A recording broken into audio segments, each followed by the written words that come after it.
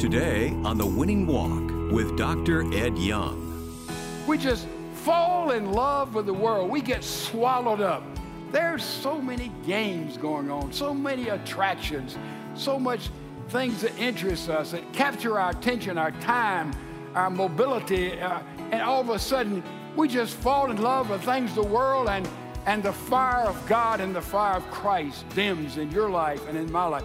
We just get weary in well-doing. We know the language of Zion, but it has no relevancy to us. What happens to us? The truth is, life's struggles don't have to rob you of a passionate faith. Welcome to The Winning Walk with Dr. Ed Young. Today, Dr. Young begins a sermon called Staying Fired Up, where he points out some of the traps that stop people from growing in their faith. So stay with us. Proven Truth for Protecting Your Faith is coming up on The Winning Walk with Dr. Ed Young.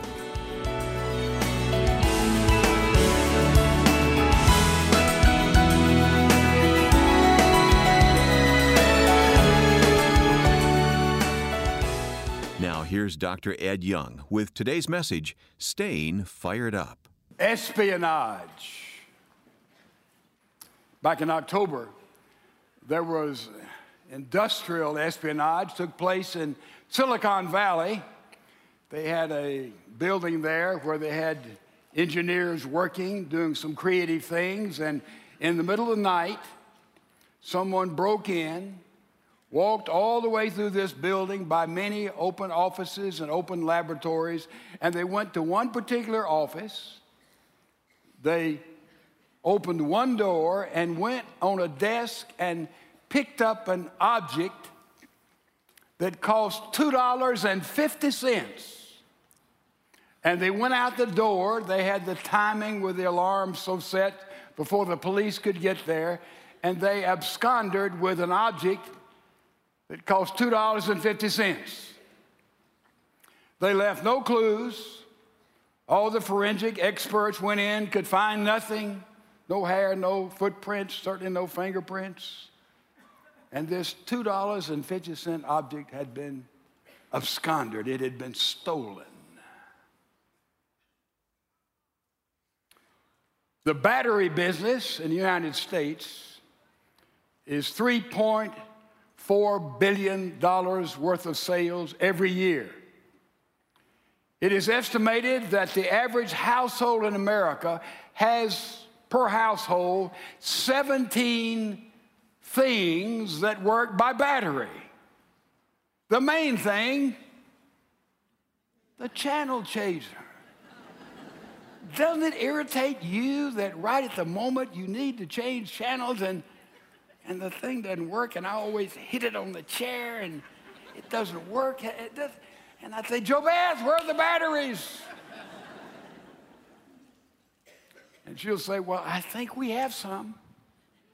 So you get up, you change. And so many things work by those little batteries.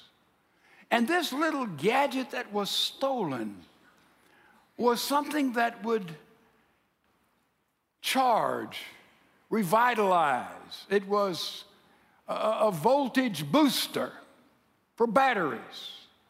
Little batteries we have, I read, have about 1.5 volts in each battery. But if that battery gets below 1.4, even 1.45, it stops the function, and we take and we say, we need new batteries. It doesn't work anymore with these batteries.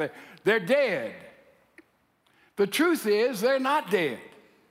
It's like you take a tube of toothpaste and you would just squeeze all the top out. You'd never squeeze the bottom, and you'd squeeze until it would run out of ammo, and you've got 80% still left, right?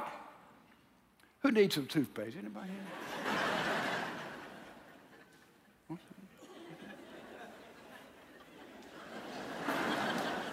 Good catch. What is that? You waste all that if you just, that's with our batteries. But this new gadget, it'll come out in September, I'm told, and it will take your batteries and it will boost that voltage up to 1.5, even if it's dropped down to, say, 0.1 or 0.5. It'll boost it back up, and your batteries and my batteries will last 8 times longer. I'm going to buy one. I don't know about you. Do I have unanimity of sales here? Oh, man, I don't know who's going to make that thing, but buy stock. And I read that story, and I said, you know, that just fits what I'm talking about. We're in the Christian life. We're studying about how to grow up in the Lord. We talked about personal trainer, about a life coach. We moved on through and how we can go deeper with the Lord, but our problem is we get in the doldrums. We run out of juice. Our voltage gets low, and sometimes we just kind of just slough our way all the way through life, and we say, what happened to my Christian walk? Man, there was faith in Christ. Led to fellowship with Christ, with God through the Lord. Led to fellowship in the life of the church. Led to freedom that we have in Christ. Led even to that word fun in walking with Him, in fellowship with Him. What happens to that? We just get caught up. We get weary in well-doing. We know the language of Zion, but it has no relevancy to us. What happens to us? The problem is found in 2 Timothy chapter 4, verse 10. Let me read it for you. I'll just parallel quote it in Young's translations. It says that a guy named Demas deserted Paul because he fell in love with the world, and he went to Thessalonica. Isn't that what happens to you, what happens to me in our Christian life? We just fall in love with the world. We get swallowed up. There's so many games going on, so many attractions, so much things that interest us, that capture our attention, our time, our mobility, and all of a sudden, we just fall in love with things of the world, and the fire of God and the fire of Christ dims in your life and in my life. We're just like Demas. I could put my name there, and Edwin fell in love with the world and deserted. Moved away from, had a distance between myself and the Lord Jesus Christ. So that's what happens to us. Sin, boredom, choosing that which is good at the expense of that which is best. We could put a whole list of things as to why our Christian walk, our Christian life gets dull and dim. I wonder what in the world is the answer. Would you pray with me?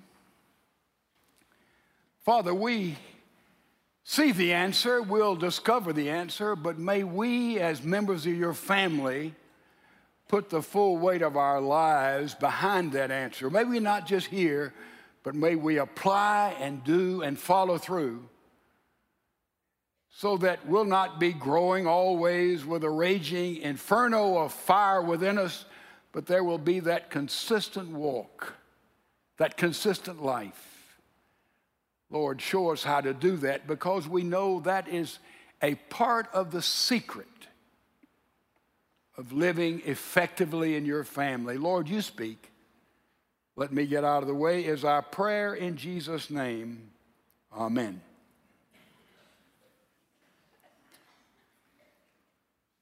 I imagine there was a knock at my door. I got up, I went there, and there was a group of people that I did not know. And I looked at them and said, I wonder who these people are. And they looked respectable. And so I opened the door, and a man stepped forward. He said, these people who are with me, they're on the U.S. Olympic team. And we're the team that selects all the Olympians that'll be in the Summer Olympics, and we'd like to speak with you. And I said, well, certainly, come in. And they came in, were seated, introductions took place. The chairman stepped forward and said, we have taken all of our computer profiles. We've done a lot of research all over the United States. And we've looked at men of all ages, all walks of life, background, experience, athletic capacity, and we have come to the conclusion that you would be the best person in America to run in the summer games and be on the Olympic team, and your event would even be the 800-meter run, which is about a half mile. I am stunned. And I said, do you know I'm over 39? And I said, I've never run in a competitive race in my life. They knew that. They knew that. And I thought, well, you know, I jogged for 30 plus years. Maybe it's finally kicking in here and they've discovered, I don't know. And so I went through all that. This is nonsensical. It's just beyond belief. They've selected me to be on the team. And I just began to imagine, you know, what it would be like. There I'd be running the race, and we'd go the last 200 yards, and I can see just breaking that tape and the roar from the crowd and the amazement of the world, and I can see the platform there and walk up on the platform on the top step, and I just imagine, you know, putting the ribbon around my neck and the flag being raised, the Star-Spangled Banner being played. I'm telling you, I was just caught up in the emotion. What a moment. And I could just imagine exactly how it would be. This is the bid for a gold medal. He's got one Kenyan. I think he's going to get it. Make it. I think he did it. Won the gold medal. The man who came out of nowhere in the U.S. Olympic trials.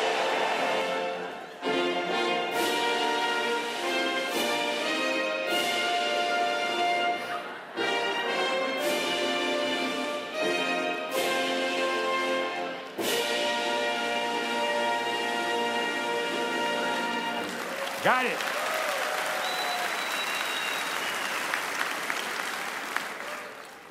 And then I said, I accept. I said, boy, this changed my life. Man, this is something bigger than life. What a moment. And as they go out the door and I'm waving goodbye and I say, I want you to know I'm going to do my best. I'm going to try. And the chairman comes back and says, oh, no. You're not going to try. You're going to train. When you and I accepted Christ, he put us on his eternal Olympic team. And we who've come to Christ, so many of us say, I hear it all the time, I'm going to try to be a Christian. Anybody who is now trying to be a Christian, guess what? You're not going to make it. That's the antithesis of what the Christian life is, to try. You don't try to be a Christian. You train because you've received Christ. We're in training to live the Christian life on his Olympic team. But we still try. We say, it is by willpower. It is by determination. I'm going to try to do this and not do this and be this and go there. We try and we try. Ladies and gentlemen, quit trying. You're not going to make it. But we still have that effort-driven mentality, do we not? Go to most churches and they preach, well, you got to try harder, pray more, give more, come more. Oh, you got to try. It's all by effort. Oh, salvation by faith, but you try to live the Christian. You don't try, you train. Big difference. Maybe you're familiar with the little children's story. Toad and frog together. Toad cooked up a batch of cookies, big batch of cookies. Toad and frog were eating the cookies. Boy, they were delicious. And frog said, you know, we shouldn't eat all these. This is too good. It's not good for us to eat. And Toad said, I know it, but they sure are good. And Toad said, maybe we could use some willpower and stop eating. And frog said, well, what is willpower? I said, well, willpower is is trying to do something that you want to do in your own power, your own strength, your own determination. He said, well, we can do that. We can stop eating. But they just kept eating, and they kept eating, and they kept eating. So we got to try harder. I said, no, but they're delicious. And finally, Frog said, I know what we can do. We can take these cookies. I'll put them in a box. I'll tie the box up. I'll go out and climb a tree and put that box in the top of the tree, and then we'll have a tough time getting to them. That will handle our problem of trying to eat up all these cookies. Yeah, but Toad said, you know, you'd get so hungry, there'd be a day you'd climb up that tree and you'd go get those cookies. You'd still eat them. That won't work. So, well, we could take the cookies, and they were still eating them. So we'll just feed them to the birds. And they poured out the remainder of the cookies. The bird came. They said, hey, we did that with our willpower, didn't we? Yes, we sure did. We didn't eat all of them, most of them, but not all of them. And so Frog said to Toad, what do we do now? He said, I don't know what you're going to do. I'm going to go home and bake a cake. That's what happens to us, isn't it? I've got enough willpower over here, but, you know, it falls apart over here. Training is what happens to us when willpower is not enough. To be sure, willpower is a good place to begin. A desire, a want to, maybe a beginning motivation. Maybe we've seen others do it. But willpower in many things, addictions, things that have just come into your life and come into my life that keeps us beat down will not be enough. So there has to be training. Now we talk about spiritual disciplines. And we know there are a whole lot of spiritual disciplines. There's a long, long list of them. And they are used for different things. And by the way, let me say up front that no set of spiritual disciplines works for everybody because we're wired differently. Have you noticed that? I mean, we have to adapt our spiritual disciplines to those particular things in which are dragging us down and keeping us from staying fired up with God. And so there are sins of omission, things we do not do that we should do, and things of commission, things that we do that we absolutely should not do. So this is part of the training. There's a discipline of abstinence. See it? Sins, and the answer for that, the discipline of abstinence, that is the sins of commission. Follow me. This is a little close. In other words, if I'm doing the things I shouldn't do, I'm exercising muscles in the wrong way, we should practice the disciplines, the quiet time, the prayer time. Look at them: solitude, silence, fasting, frugality, chastity, secrecy. In other words, this fits me. If I am doing things that I should not do, therefore I have to get involved in the disciplines of abstinence. You see, that affects, it deals with my problem.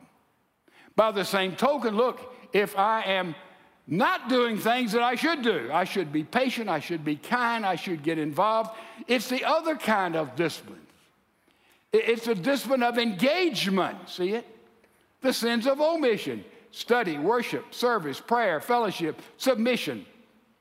You see, this is things I'm not doing. Therefore, the answer for that is to get involved in things that activate those muscles that I'm not using. Whereas I'm using the wrong muscles, I need something that will pacify and relax those muscles. Illustration of this in the Bible. Here is Elijah in depression. What was God's answers for Elijah in depression? He said, I want to kill myself. Everybody else is following Baal or Ashtaroth. And he went off in a lonely place. And God says, no, Elijah, you need to take a nap. You need to go to sleep. And he awakened. He just fed him. He said, now go back to sleep. The answer for Elijah, his spiritual discipline, was to sleep.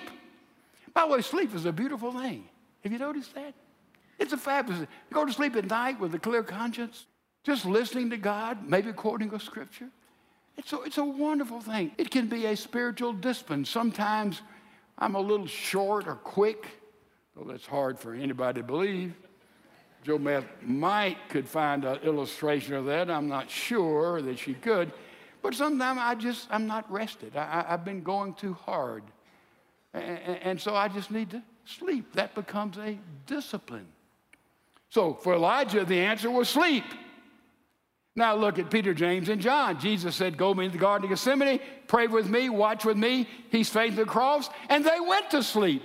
Sleep for them was a sin.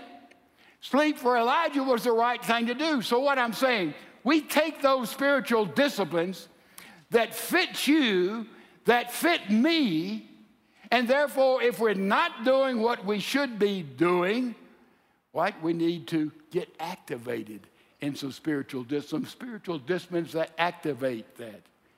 If we're doing that which we ought to do and not, we get activated. If we're doing things we're doing and we should do, so you see the disciplines fits where you are and where I am.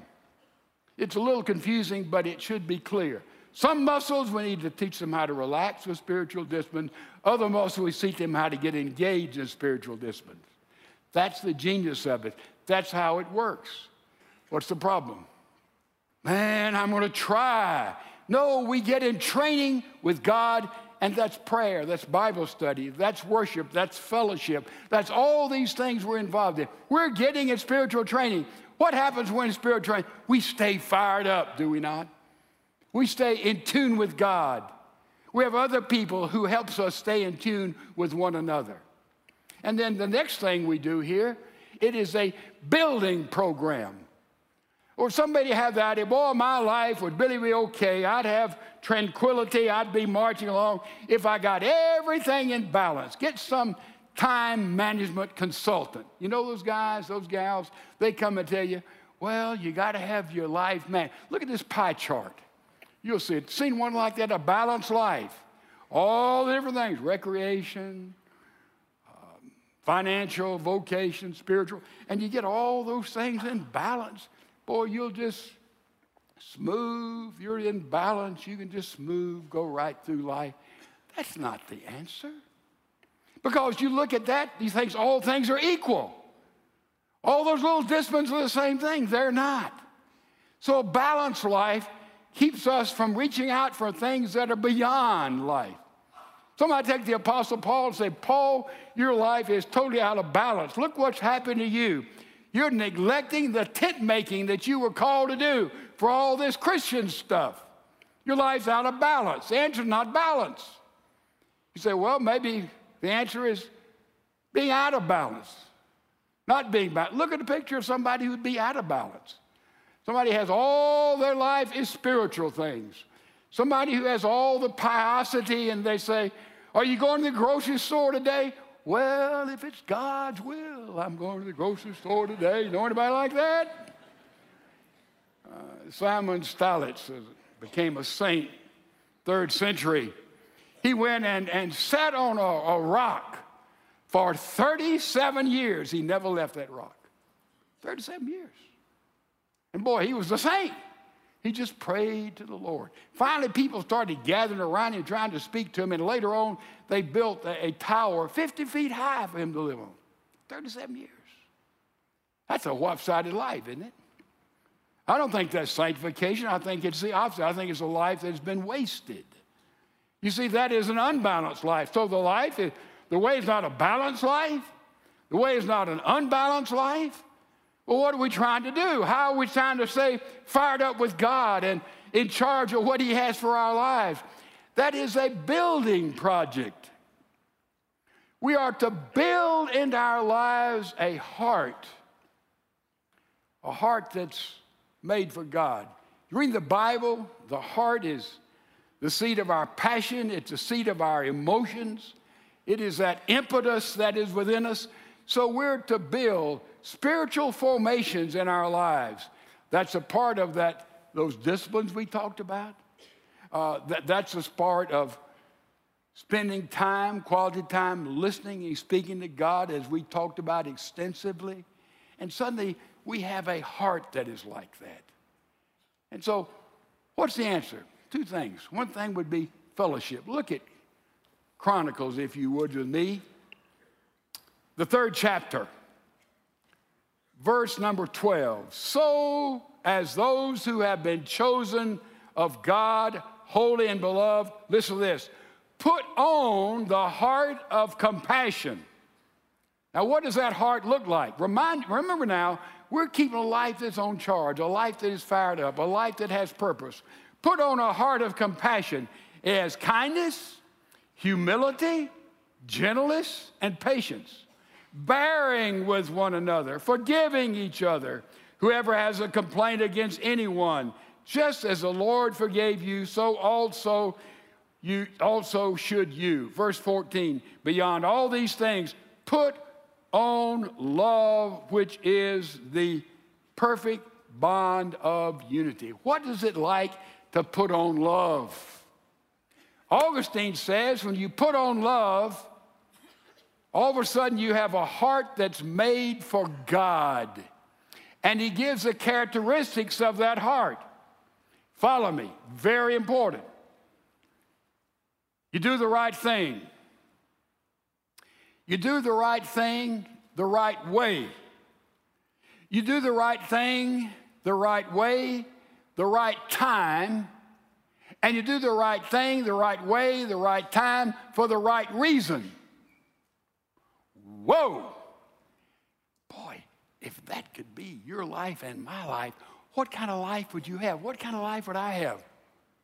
Would that not do it? Now, most of us know, oh, I want to do the right thing. Even when we do the right thing, sometimes we do the right thing the wrong way, don't we? Sure we do. I can tell you a lot of illustrations of my life. Did the right thing, but the wrong way.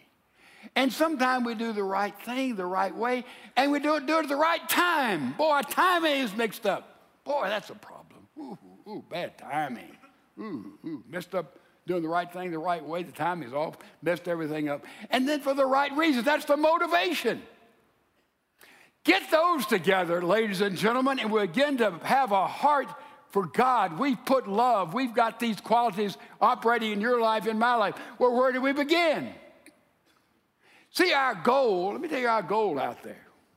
Our goal is, as we are in Christ, that we are to do and become what Christ would do and become if he were in your shoes and in my shoes. You got it?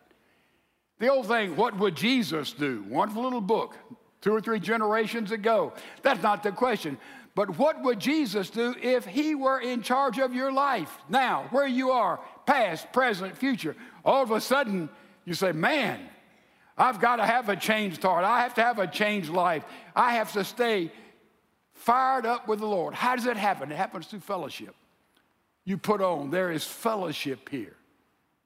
A nobleman's son asked his father, he said, I want to know what I'm to do with my life. I don't know what my life is for. I don't have purpose. And the father said, son, get to know the king, and you will soon find out. He said, what's God's purpose in my life? Get to know the king, King Jesus. You can do that. He wants to know you better, know you fully, know you completely. Hang around Jesus. That's what we'd say. And you'll find out exactly what your purpose in life is all about. The next thing you would say, not only hang around Jesus, but this is a powerful little verse here that I want us all, just repeat it after me. Whatever you do in word or deed, do all in the name of the Lord Jesus. That's it. Well, it sounds pious. How does it work? Whatever you do in word, whatever you do in deed, do in the name of the Lord Jesus. It means we get up in the morning. We say, morning, Lord, I'm here. I'm open. I'm available to you. Whatever I do today, help me to do it in your name. Every relationship, every activity. Billy Graham said that he was taught a spiritual practice right early in his life. He said, virtually everybody I meet, when I'm talking with them, I try to, as I'm speaking, to pray, Lord, work and speak in this life. He said it's changed everything. Work and speak in this life. That's doing everything in the name of the Lord Jesus. Doesn't mean you say, oh, I'm speaking to you in the name of Jesus. Don't get that super pious air. Just live it and put reality to it. Everything we do in the name of the Lord Jesus. And then an amazing thing happens to us. We discover we have built, and God is building in you and me a heart for him. Our heart has been reconstructed. It is being rekindled. Let me put this in a simple way. Years ago, there was a missionary in Nigeria, and there was one outstanding young man. This missionary watched this child come from first grade all the way through school until he finished high school. He had great potential. And he went to his mom and dad. They came from poverty, as you would expect, and said, I want Benjamin to go to college in the United States. I prepared for a scholarship for him in a Christian college. I want him to go, if you'll let him. And they said, of course. And so Benjamin flew to America by himself, found his way to the college, rode there on a bus, went in and enrolled, got in class, began to work. Can you imagine the culture shock? I think about, boy, I've been in places and I was in culture shock. But I'm telling you, his culture shock must have been beyond measure. But in that culture shock, he's walking around the campus, he saw a stadium. He saw some other students running and jumping, and he asked them, what are they doing? He said, well, that's our track team. We got a wonderful track team. We think we'll win the conference. He said, well, what do they do? And they told him they race and they lift and they jump, do different things. And he said, can anybody be on the team? And they said, well, if you try out. And so they got him a tryout, put the uniform on. He'd never run a competitive race in his life. He raced his kids, went from village to village there in Nigeria, but he had no experience. And they said, no, let's just time him. So they had him. He said, Benjamin, as fast as you can, run around that track 4 times. And he did. And they timed him, and they said, take your breath and do that once more, would you please? And he ran around once more, and the coaches said, he just missed by a few seconds breaking the conference record for the mile. That's when they ran around 4 times. And they said, Benjamin, you're on the team. And they said, we have a chance to beat this big university. They had a meet the next week with like a university like UT or A&M. And so they said, well, we got a chance to win that with Benjamin running the mile. And so the event started, told you, Mark, get set. And the coaches told him, he said, Benjamin, you'll win this race. They've got some good milers, but you should win. Just get on the outside, stay away from everybody. You just run 4 laps and see what happens. So he did, but they started off the first 100 yards, 200 yards, first, half of the first quarter. Man, he looked like he couldn't pick his legs up. He was just dragging. Everybody moving ahead of him.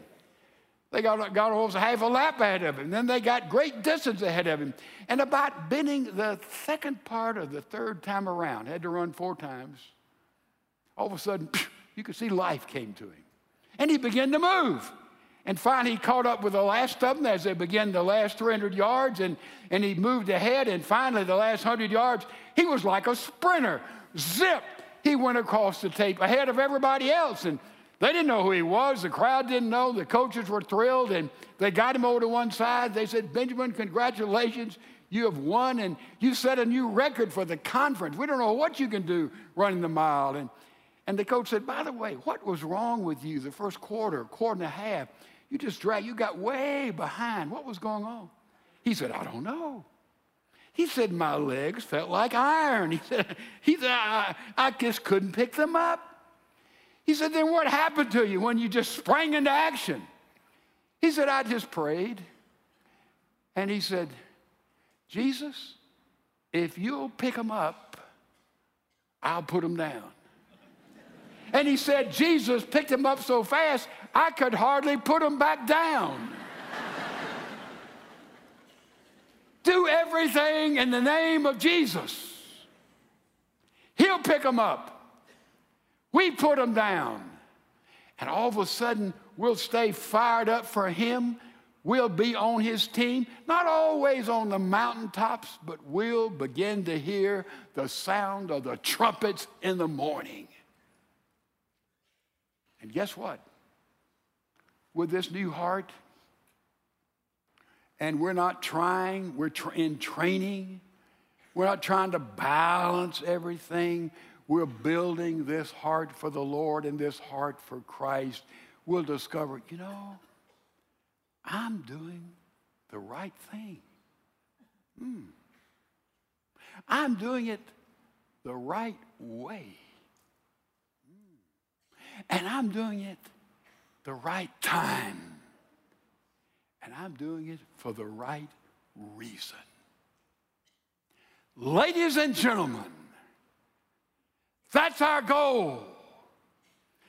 That's when all of a sudden we realize that, you know, I'm really on the Lord Jesus Christ Olympic team. I've got a new heart. And I'm not sinning like I used to in my mind, in my way, and in my personality, because the desire is no longer there. That, ladies and gentlemen, is how to stay fired up.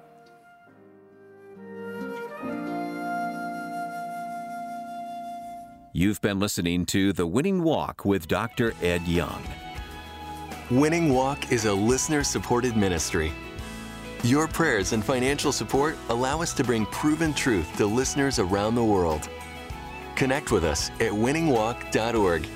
That's winningwalk.org.